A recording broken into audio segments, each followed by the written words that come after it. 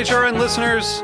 As we celebrate our 15th year, we are deepening our commitment to giving voice to the next generation of food systems storytellers, and we need your help.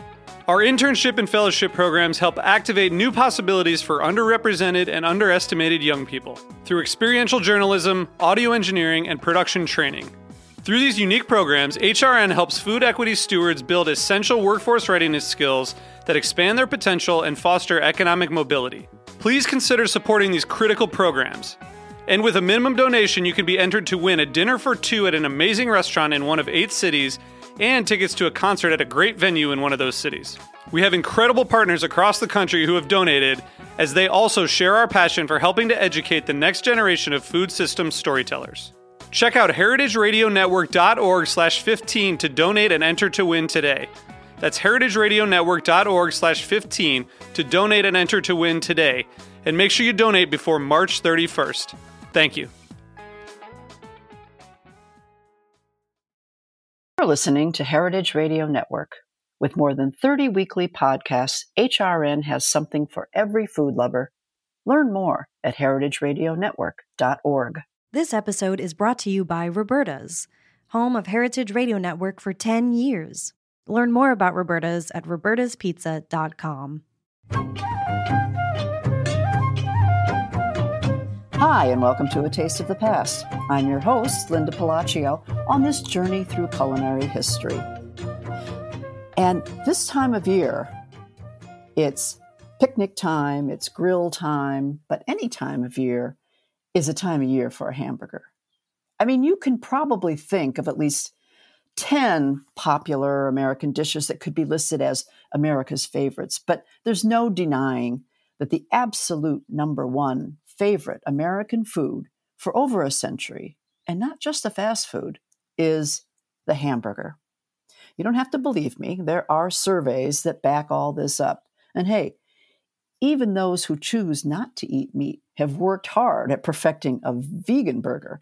So we all know that burgers are loved and eaten by just about everybody. And we all know the companies that have evolved, that have made their fortunes from the hamburger. But that was another show. The varieties of hamburgers are as numerous as the many stories about its history. We aim to clear the air on that.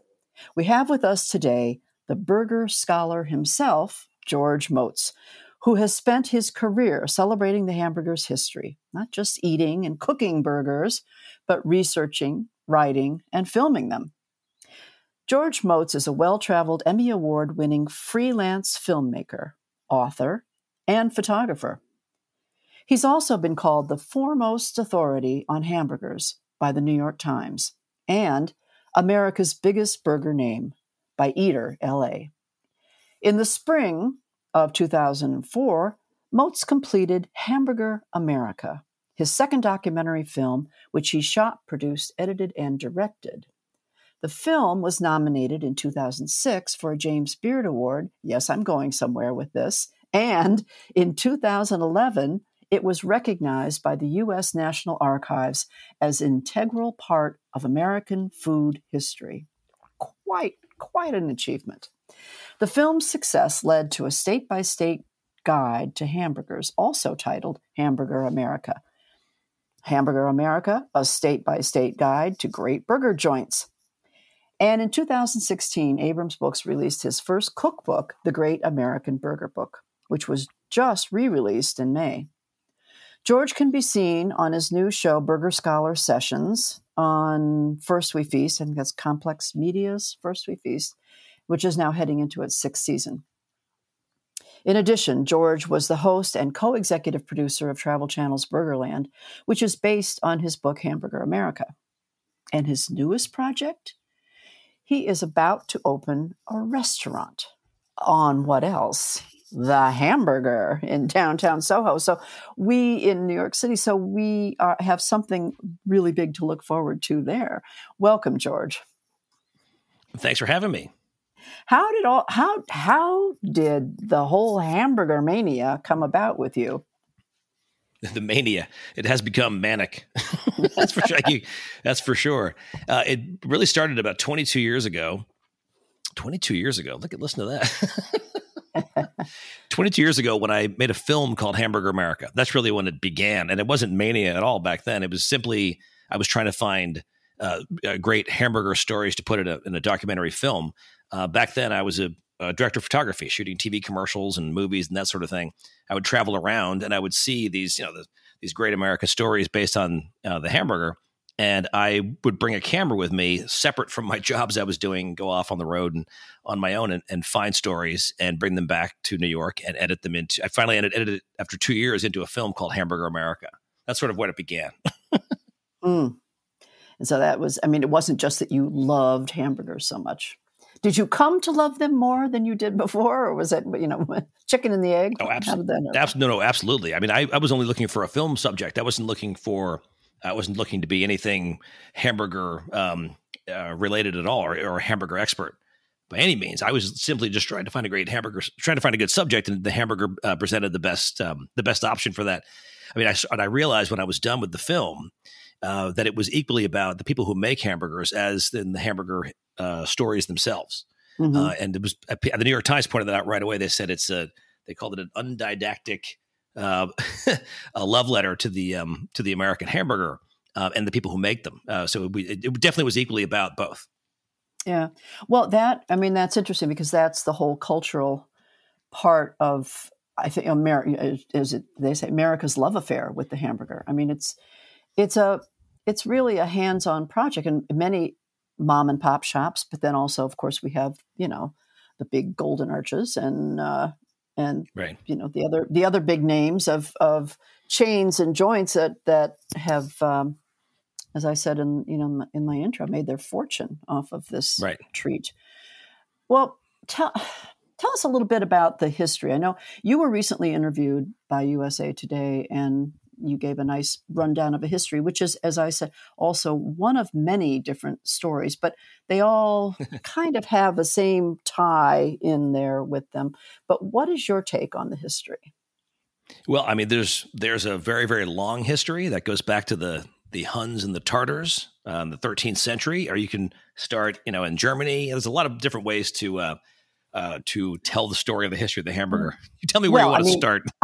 People, it was like doing, pizza, which is more American originally than it was Italian. But people have been, as you mentioned, for almost millennia, been eating meat between some kind of bread or something. We could go back. You could do a little brief, the tartare, we know where that's going. But right. Okay, shoot to why we have the hamburger and why it's called hamburger. There you go. I'll start with Germany, which would bring us to about the 1800s, turn of the 18th century, I guess you'd say. It was a dish made from minced raw beef. Very straightforward. It was at that time cooked. Before that, it was not cooked. It was a tartare steak, basically, which was not, by the way, not a French invention. People like to think that they put the E on the end and made it French. It actually came from the Tartars, which from the Russian steppes in the northern parts of what's now Russia. It came from there through the Baltic Sea and by way of fishing vessels. Ended up in the port of Hamburg because the Hamburg is a port. You see where I'm going with this. Pretty straightforward. At some point, there was a mass exodus. There was people leaving, Germans leaving Germany for the New World, for America, and they would have to leave out of the port of Hamburg. And this is important because at this point there was this chopped tartare beef that was now being cooked. It was cooked, usually chopped, cooked somehow, usually in a pan. And then served with onions and some gravy, and that was it. And that was called. That was actually called a frikadellen or a frikadelle in Germany. But by the time it got to the U.S., it was referred to as a Hamburg steak, and that's because if you were trying to, if you were seeking passage to the New World, to the U.S., and you were trying to eat inexpensively, you would likely eat frikadelle. Because it was nutritious and it was inexpensive, and sometimes you have to wait for months for passage to the U.S. So you'd eat this steak in the style of Hamburg, and by the time people arrived in the U.S., they found that the Germans that preceded them also brought with them the Hamburg steak, and that's basically how it got to New York City. Huh. And then things changed. Once it came to America, things changed, right? That's right. Well, I mean, think about it. It was actually an ethnic food back then. It's our national heritage now, but 150 years ago, it was unquestionably it was an ethnic German food that came over with immigrants. I do recall in reviewing the history a little bit that there was a reference to a Hamburg sausage, which was probably the Hamburg steak, by Hannah Glass in her cookbook, her early cookbook from 1763. So you're right, this Hamburg concoction or steak was around for a while. Yeah. The frikadellen or the frikadelle was called in Germany. They still make it. It's just the Hamburg itself, the hamburger has eclipsed the frikadellen, I think. But it's still served. You can still find, a Salisbury steak, which is very similar. Right. You have to eat it with a knife and a fork. It's served on a plate with gravy and there's some stuff inside to make it not meatloaf, but make it more like a hamburger. But the real history of the hamburger and the reason we like to think of it as an American food was what happened once the Hamburg steak arrived in the U.S. And that's because at some point, and we're not totally sure, the history is very, very nebulous here, but I do know after doing tons of research, it likely started as a portable food at state fairs somewhere in the Midwest. And there are about 6 or 7 or 8 or 9, somewhere in there, claims to the invention of the hamburger. But unfortunately, all those claims were from state fair operators, which were transient. And there's no real history. I mean, you're talking about an ethnic food. Nobody was writing stories about them like we do today, for example. Back then, an ethnic food was seen as nothing but, food sustenance. And I don't know what that thing is. It seems strange to me. But it took off because it was so incredibly tasty, obviously. And I'm sure that if you were at a state fair and you were looking at farm equipment and you're purchasing livestock and you had to go to what would have been back then a food court, you would see things like the hot dog.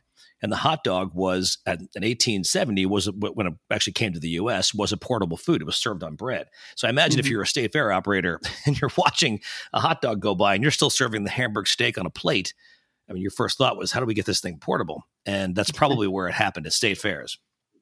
It makes sense to me, certainly. I mean, portable food. I mean, that's what so many things came about when, whether it was wartime and soldiers needed portable food or people going to the fair needing portable food, right? And that certainly makes a lot of sense.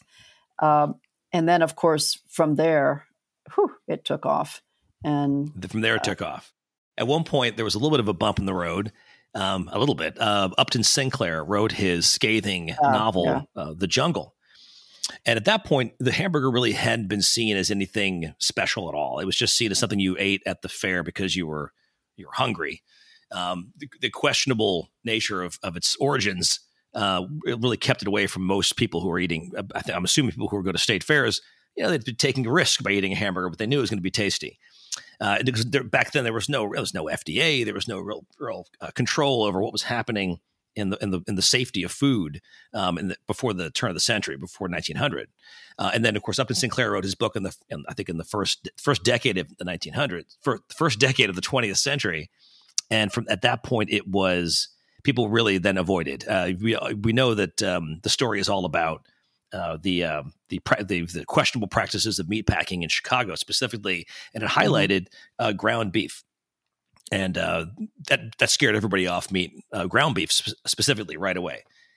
If you think about who would then eat the hamburger after that, it would have been people who worked in factories, wage earners, blue collar workers, where they had no problem walking out of their factory and eating a hamburger. They knew it tasted great. They knew that it was probably fresh. They didn't care. It tasted great.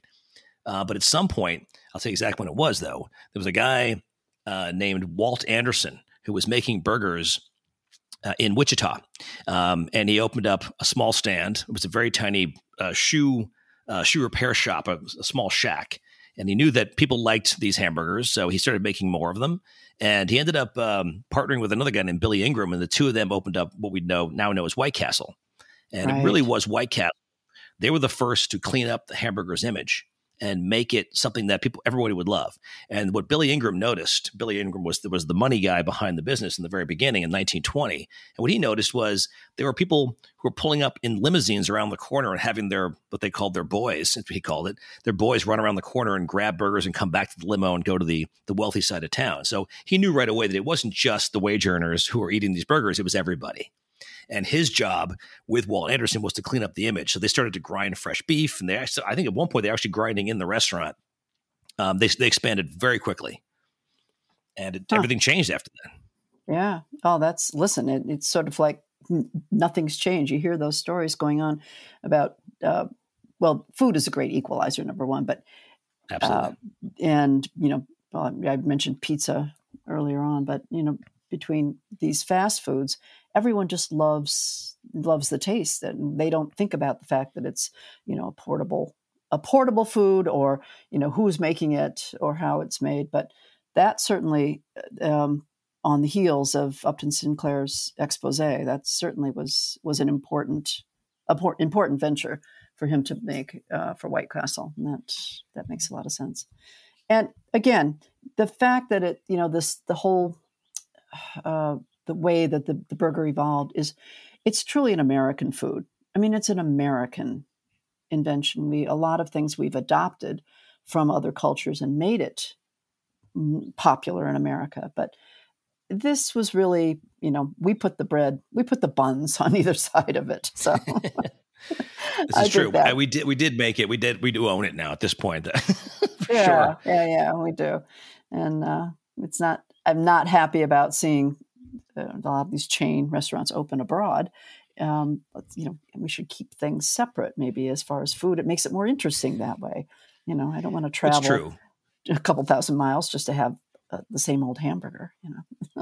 This is true. I mean, that's a business model. So we can't knock the business model. That's what they do. But the downside is that, I mean, what we really have to appreciate and understand is that when those fast food models went out into the world and people started to see that as an American product, unfortunately, it was not the best version. It was not our best foot forward, put it that way. It was not the way that we really should be showing America what a hamburger could be. I'll tell you why. This is a perfect example. Something I like to call the Great White Castle paradox is that today White Castle we know what White Castle is. It's the same thing as the other big guys. They have expanded.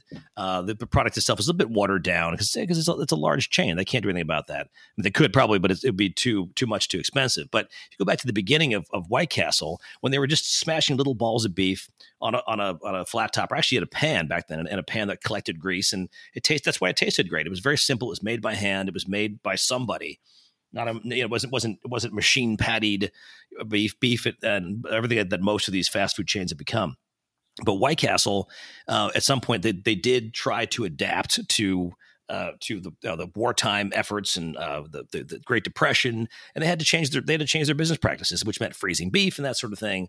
But what people don't realize, and I want people to actually appreciate, is that, and this is the great paradox, is that when White Castle first opened, everybody wanted to copy them. That was a big thing, to copy them and make the exact same burger they were making. This tiny little sliders that were smashed flat and served with some onions and served simply on a bun. The great thing is that there are so many copies out there that some today still remain. They're still out there. And what those places are still making today, almost 100 years later, I mean, literally, actually, more than 100 years later, is the same burger they used to make. Those are the great primary source White Castle hamburger exists in a bunch of these small slider places in America. And to me, that's absolutely fascinating. I think it is too. And I mean, they even got, into the business model of cooking them. People wanted them and they weren't near a White Castle. You could buy them in the freezer compartment, of the grocery store. Get boxes of them. They never taste the same. You got to have them a little greasier right there from White Castle. Exactly. Yeah.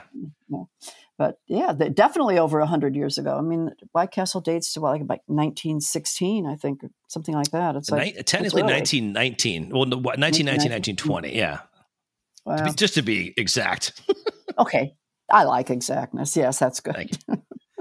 Well, it's people and especially restaurants and chains are always trying to change the hamburger. They're always trying to, add something different or something new. But is it still a hamburger? Well, I guess it is. What's your take on that?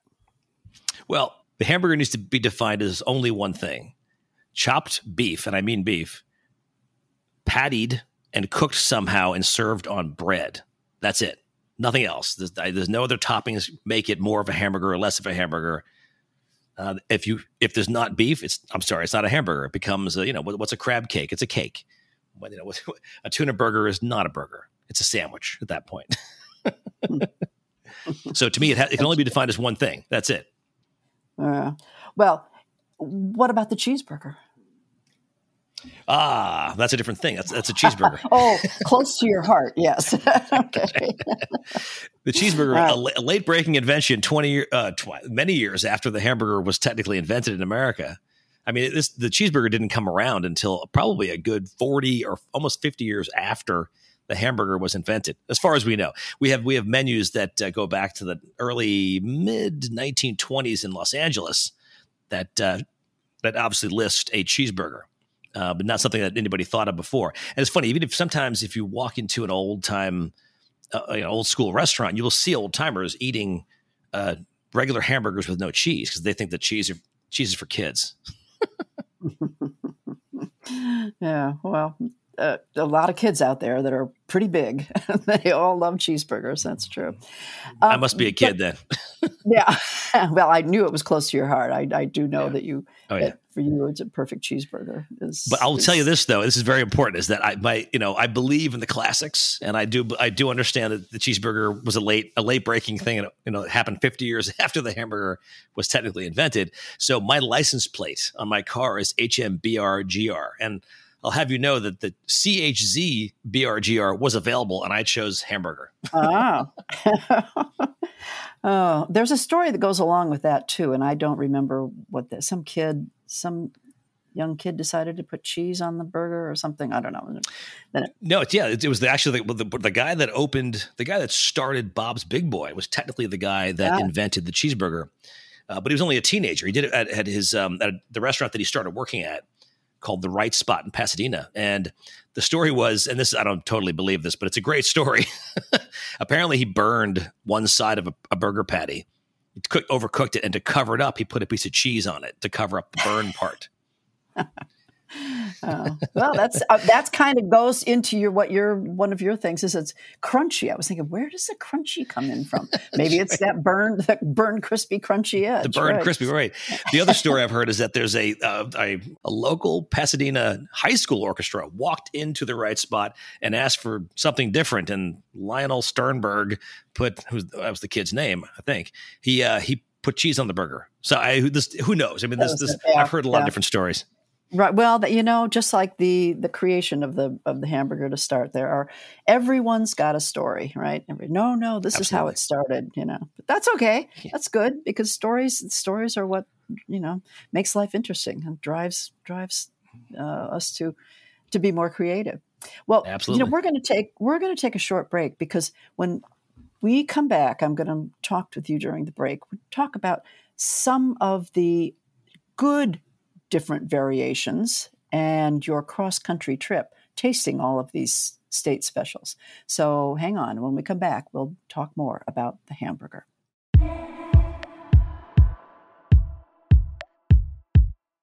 This episode is brought to you by Roberta's, home of Heritage Radio Network for 10 years. Roberta's was founded in Bushwick in 2008 and has become one of the most iconic restaurants in the country.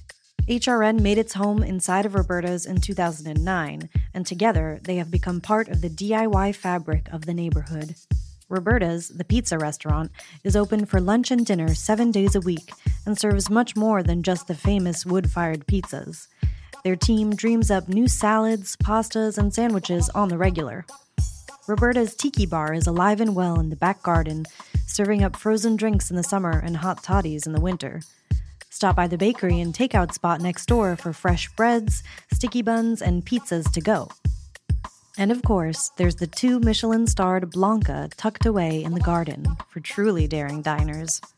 But Roberta's also extends beyond Bushwick, with multiple locations in New York City and now in Los Angeles. You can also find their frozen pies in grocery stores around the country. The spirit of Roberta's, like Heritage Radio Network, is everywhere. Here's to many more years of pizza-powered radio. Learn more about Roberta's at robertaspizza.com. Hi, we're back, and I'm talking with George Motz, the burger scholar. And I love that you have that name. And then you adopted it for your, who came first? The designated scholar or the name of your show, the Burger Scholar Sessions? It happened at the same time. They did actually. The network didn't tell me they were doing that. It was a complete fluke. I was on a different show of theirs for First We Feast, and the episode that I was on aired while I was literally in the air flying to Brazil, and I landed, and my phone blew up with text saying, "Now you call yourself the Burger Scholar? Ha ha! What's going on here?" I had no, and my lower third title on the screen was George Motz Burger Scholar. So I'm okay with that. I'll stick with that. Yeah, I think it's a good designation. I mean, somebody has to be the authority. We got one person to go to. You got to whittle it down. So if you're the guy, then you're a scholar. Okay, and you have spent plenty of time studying it, not just presuming to know what it is. I'm sure. Right. You took a trip across country and tasted a lot of different hamburgers because every state has to put their mark on it, right? So everyone and people in different parts of the country like their food a little different. What did you discover? What was the most unusual combination that you came across? Unusual. Well, what I did discover right away was that regional diversity abounds in America when it comes to the hamburger. That there's not just one type of American hamburger. We have this sense in the coastal cities, in Los Angeles, San Francisco, New York City, obviously, Chicago, and Miami, that a burger is a burger. It's served one way. Oh, let's put some lettuce and tomato on there. That makes it a picture perfect burger. Unfortunately, that's a totally inaccurate assessment of the American hamburger, because when you get out there, especially in the middle of the country, you find that local tastes predominate. And you have burgers that are based on really what's available locally or what's enjoyed locally. A perfect example would be the Wisconsin butter burger, which some people think, oh, wait, so it's a buttered bun, so what? It's a toasted bun. No. In Wisconsin, if you go to a real butter burger place, specifically a place called Solly's Grill in Glendale, Wisconsin, they think of and they use butter as a condiment, where you actually take a 2 or 3 tablespoon dollop of soft butter and swipe it on the bun. I'm not talking about toasting it.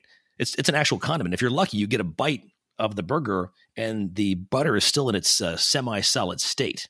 Now, it's because obviously there's a couple of reasons for that. One is obviously that Wisconsin is the dairy state. It's a right. Fantastic state for dairy, but also back in I can't remember what it was now, but at some point the Wisconsin state government decreed that serving margarine in your restaurant in place of butter was illegal. So it's a point of pride in the state. Yeah, so good for them. It makes sense that if you're gonna open a restaurant, you better serve good old Wisconsin butter. Otherwise, you might go to jail. That actually was punishable by jail time. As you said, the regionality, is so dominant in their food choices. And I'm thinking of Wisconsin; they have a lot of interesting and unusual foods. And of course, a lot of it ties to, as you said, the dairy industry. And a lot of it, of course, is tied to the immigrant population that settled in that area of the country.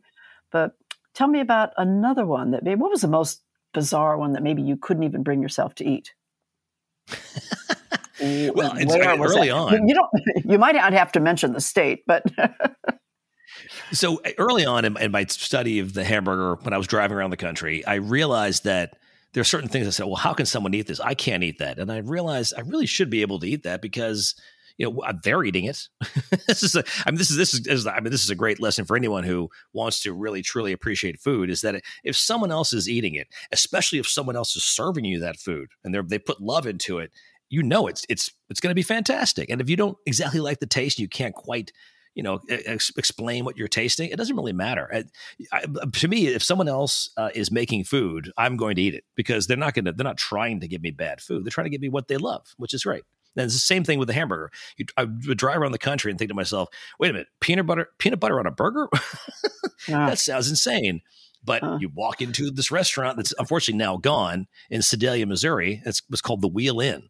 dead center of the state of Missouri, out there in state fair country, where they do trade livestock, and it's out there. It's very unfamiliar for people who are from the coast, and their burger of choice for many, many years was something called the Goober Burger, which was a burger that literally it actually did have lettuce, tomato on it, but also peanut butter.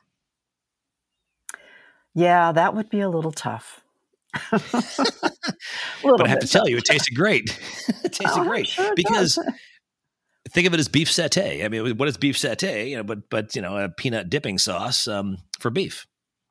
Well, what I've seen listed on, I guess, was one of your articles or the interview, a slug burger. What is a slug burger? I'm conjuring up all kinds of awful things, but. Right. There are no slugs in a slug burger, fortunately. Slug burger. Yeah. The slug was a nickname that was given because back in the day, it was only cost a nickel. And the slang for a nickel back in the I guess the 1920s was a slug. So that's why they called it a slug burger. The slug burger also had a very, very interesting history because, and that's why I love this story, it's pretty much only northern Mississippi is where this still exists today.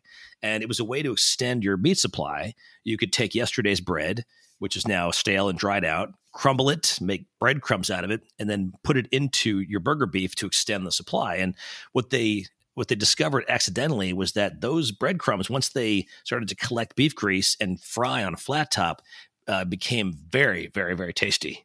Mm-hmm. And a legend was born. Wow. Okay. Let's hear it for the slug burger. No slugs, don't worry. One. Okay. Okay. Anything else another one that can you? Yeah, another one that threw me off, but I still to this day enjoy it, and I actually make it all the time, is something called the Michigan Olive Burger, which exists in the center of the state, south and west of Michigan. If you go to Detroit, for example, which is on the southeast side of the state, no one's ever heard of it. Which I find incredible. But if you're in, say, Lansing, which is sort of the epicenter of the Michigan olive burger, there are places that they take cocktail olives, some with the pimentos inside, some without. They chop it up and throw it on a burger with some mayonnaise. Or you actually make some of them will also make a sort of a salad dressing, which is a combination of vinegar, mayo, and sugar, and blend that with a few chopped green olives, and you have an olive burger. Yeah, I guess it's that doesn't sound so bad to me. I mean, that's kind of like, having a Russian dressing or something on top of your burger or, But right. Toppings and condiments they're a big deal for you. I know I've read, a lot of your writings on hamburgers, but that's really where the variations come in. It's really just the toppings. I mean, you can put just about anything on a hamburger. This is true. But to me also in America, it's not so much about the toppings as it is about method. There are a lot of burgers that define themselves regionally just based on the method they're cooked. I mean, you've got steamed, poached, deep fried. You have something called the loose meat sandwich, which I find totally fascinating, which technically is not a hamburger because it's loose meat. I imagine a sloppy Joe without the slop in it. That's what I like to put it. It's just basically crumbled beef with the grease drained off and some seasoning, or usually just salt added, and served on a hamburger bun with mustard, pickle, onion. And it has the flavor of a hamburger without being a formed patty. So technically it's in the hamburger family, but that's only pretty much exists in Iowa and some of the surrounding states. You can't really find it outside of that area of the country. Mm-hmm. Well, that sounds good. So to me, method is important. Method is important. Toppings are important too. Because, obviously a burger can be defined by its toppings. Too many toppings ruins the burger, which we can get into that if you want. But to me, a lot of times you'll find, even toppings become regional. Trying to think of some good example. Perfect example with the green chili cheeseburger. You ask for a burger in New Mexico, they're going to say, I'm assuming you want a green chili burger or a green chili cheeseburger. That's a very specific topping in the state of New Mexico. So you have to be aware of the state specialty before you go in and just order a hamburger, right? That's where I come in. Yeah, that's great. Well, read the book and find out, folks. Right? Yeah, that's true. Well, it's all fascinating. I like it all, and there's also, as you say, the way it's cooked. And we are, as we record this, we're into summertime now with lots of holidays coming up, and people are going to fire up the grills. And what's the first thing I think of is a hamburger. And you're saying, well, it's maybe not the best way to cook a hamburger. It's a great way to cook a hamburger. Sometimes it's not the easiest way. That's what I like to tell people, is that there's a couple of rules. There are basically more rules to cooking a hamburger on a flame grill than there are any other way. Flame grill is the most difficult way to make a hamburger, period. And people think they can go out in the backyard, fire up the grill, make a burger. If they've done it a bunch of times, they'll be able to make magic. But if you don't know what you're doing, you've only done it a few times, and you change the thickness of your patty, change the type of beef you're using, it will be more affected immediately by a flame grill if you don't know what you're doing. So I always tell people, my number one piece of advice is to put the drink down. For starters, yeah. I'm not a teetotaler by any stretch, but I do tell people, if you're going to make magic, you only have about 10 minutes. Get your stuff ready, get it all ready. You want to impress the family, impress your friends. Just focus on the cooking for 10 minutes, and then celebrate with a drink, as opposed to drowning your sorrows in it because you screwed up. So that's very important to focus on what you're doing. But think about it: a flame grill. There's heat everywhere. It's cold in spots. It's unbelievably hot in spots, depending on where you put your coals. If you're using charcoal, if you're using a flame grill, a propane grill, it's much easier. But at the same time, those are kind of underpowered sometimes for what you're trying to accomplish. Timing is very difficult based on how thick the burger is. There's a lot of different scientific rules going on there that you can make a mistake with pretty quickly. True. That's true. All right, I'm going to ask you then, what's your perfect burger? Ooh, well, to me, a perfect burger has to have fresh ground beef. It has to have a classic white squishy bun. A potato roll is a great idea, great place to start. Not necessarily. It could be any kind of bread, really, but to me, it has to start with fresh ground beef. I think that onions are probably the original condiment before there was mustard, ketchup, anything else. Olives and truffle oil, whatever you have. The first real condiment, I believe, or a flavor enhancer added to the burger was onions. So I think onions are so important. And of course, I'm a fan of American cheese. So to me, if you have that combination of beef, onions, and a white squishy bun, and nothing more than just a little bit of cheese, American cheese, you're doing great.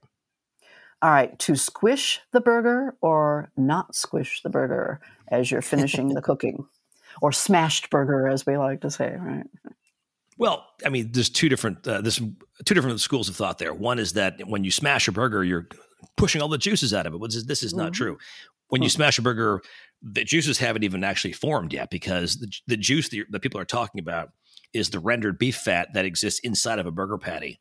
If you smash a burger at the onset of cooking, there is literally no rendered fat to have escape at all. So therefore, once you smash a burger, you're really just doing it because it's the traditional American way to get the burger to be the size of the bun, and also to cook faster by making it thin. The second school of thought is that you obviously don't want to smash a large patty at the end, because you will then actually push all those juices out of the burger and render your burger dry and tasteless. Very, very easy to do once you've smashed a burger at the end. Okay. And what about patties? Thin patties, thick patties, double patties? Again, I'm a steward to history. My job is to look at the burger and decide is it a smash burger? Is it a thin patty? Is it a thick patty?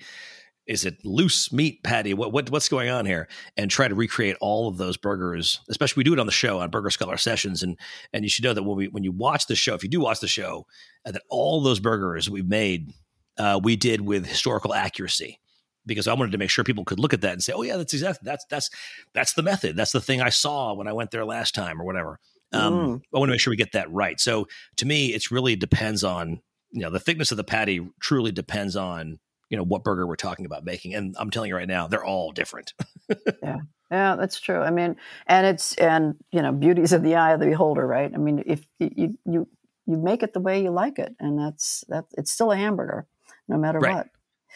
Well, let you talk about your new project, the restaurant, called, of course, Hamburger America. And you had said that it'll evoke sensations of dining in the golden age of American hamburger joints, and that stepping into Hamburger America is a step back more than 100 years You're walking into an authentic piece of hamburger history, a time capsule, and a love letter to one of America's favorite foods.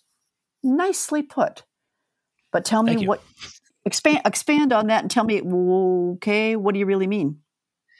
What I like to say is that when you walk into our future restaurant, we have you. We've got you. We've got your back. If you have any question about hamburger history, I've got it. I'll be right behind the griddle and able to answer any question.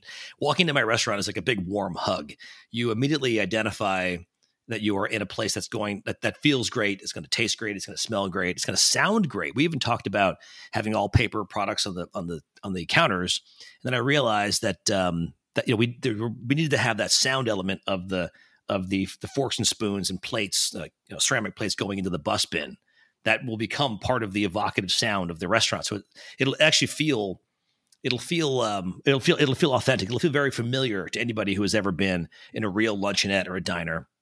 The difference, though, is that when you walk into our place, we are going to have burgers that are from hamburger history, that are from Hamburger America, from my book. We're going to bring in a what I call my hamburger heroes once a month. And we're going to have them in for a big PR weekend, and we're going to make that burger that they make from their region in America, and then keep it on the menu for the entire month. That's the plan. We're also going to have other classic burgers on the menu as well. Mm-hmm. Sounds like fun. I can't wait. So this is something to look forward to, folks. And this will take me a look at the end of the summer, beginning of fall. We'll see. And if you're in New York City, you can check it out. And it's going to be called. It is called already. There's a sign on the window, Hamburger America. And that also goes for George's books, Hamburger America. And no, that's the show. Okay. Hamburger America was the first book? No, Hamburger America was the documentary film. That was the film. That was the documentary, yeah. Right? Okay, that was the original one. Yeah, and then it became. It became Hamburger America, the guidebook, which is now in its third revised edition. Okay, and so then you could read all about the Americas, and then even the one with the state-by-state guide. You could read all about the different regional specialties in the Hamburger America state-by-state guide, and then you came out with the Great American Burger Book. That one is in the second printing, right? That was just released. Right. That just came out. And actually, on the day that we released that, I've signed contracts for Hamburger America, the fourth edition, which comes out in 2025. Oh, so this is just a new book, the Great American Burger Book. So you can learn to cook these burgers. And then also burger scholar sessions. You're all over the place, George. It's hard to keep it straight here. Okay. And burger scholar sessions is starting in 6th season. Well, we've actually shifted a bit there, so it's hard to talk about that one. Okay. We may be doing a different, it's a different show happening. We're also this is off the record, we may be doing another larger show. I can actually mention that. Burger scholar sessions is probably going to be evolving into a larger road show. At some point, we're working on that right now. Okay. Go around, taste burgers all over the country. I see. I got it. Oh, the world. We're talking about it's going to become an international show. Oh, yeah. Okay. All right. Well, we are celebrating the American burger, and I think you've done just a fantastic job in raising the bar on people thinking about and how they cook and how they approach the hamburger, because it truly is a special American treat. And I don't care how you like it, with mustard or ketchup, or mustard and ketchup. I know you don't like the ketchup end of it, or just onions or just cheese. It's going to be good. It'll all be good. And I thank you for joining. I can't wait for the restaurant and all the different books. And so whatever's on your grill this summer, if you're going to grill it. Although I do think hamburgers taste better still in like good old cast iron pan with lots of. I agree. Well, put your cast iron pan in the grill. I mean, that's one of the best ways to do it. Yep. Okay. All right, we got it. Well, George, thank you so much for sharing all this information with me. It has been a pleasure. You're a great guest. You're just full of information, full of history, and I love it. Love it. Thank you. Again, can't wait for the restaurant to open. Can't wait. Okay, George Motz, me too, folks. Okay. And I want to thank all of you for listening to another Taste of the Past. Taste of the Past is brought to you by Heritage Radio Network. We are a listener-supported network. If you visit us at heritageradionetwork.org, you'll see a beating heart in the upper right corner, and you can click on that heart and give us a little love, make a little donation, and we will thank you very much for that. Keep us on the air. And my engineer today is Liam Werner. Thank you, Liam. And join us again for another Taste of the Past. A Taste of the Past is powered by Simplecast. Thanks for listening to Heritage Radio Network, food radio supported by you. Keep in touch at heritageradionetwork.org/subscribe.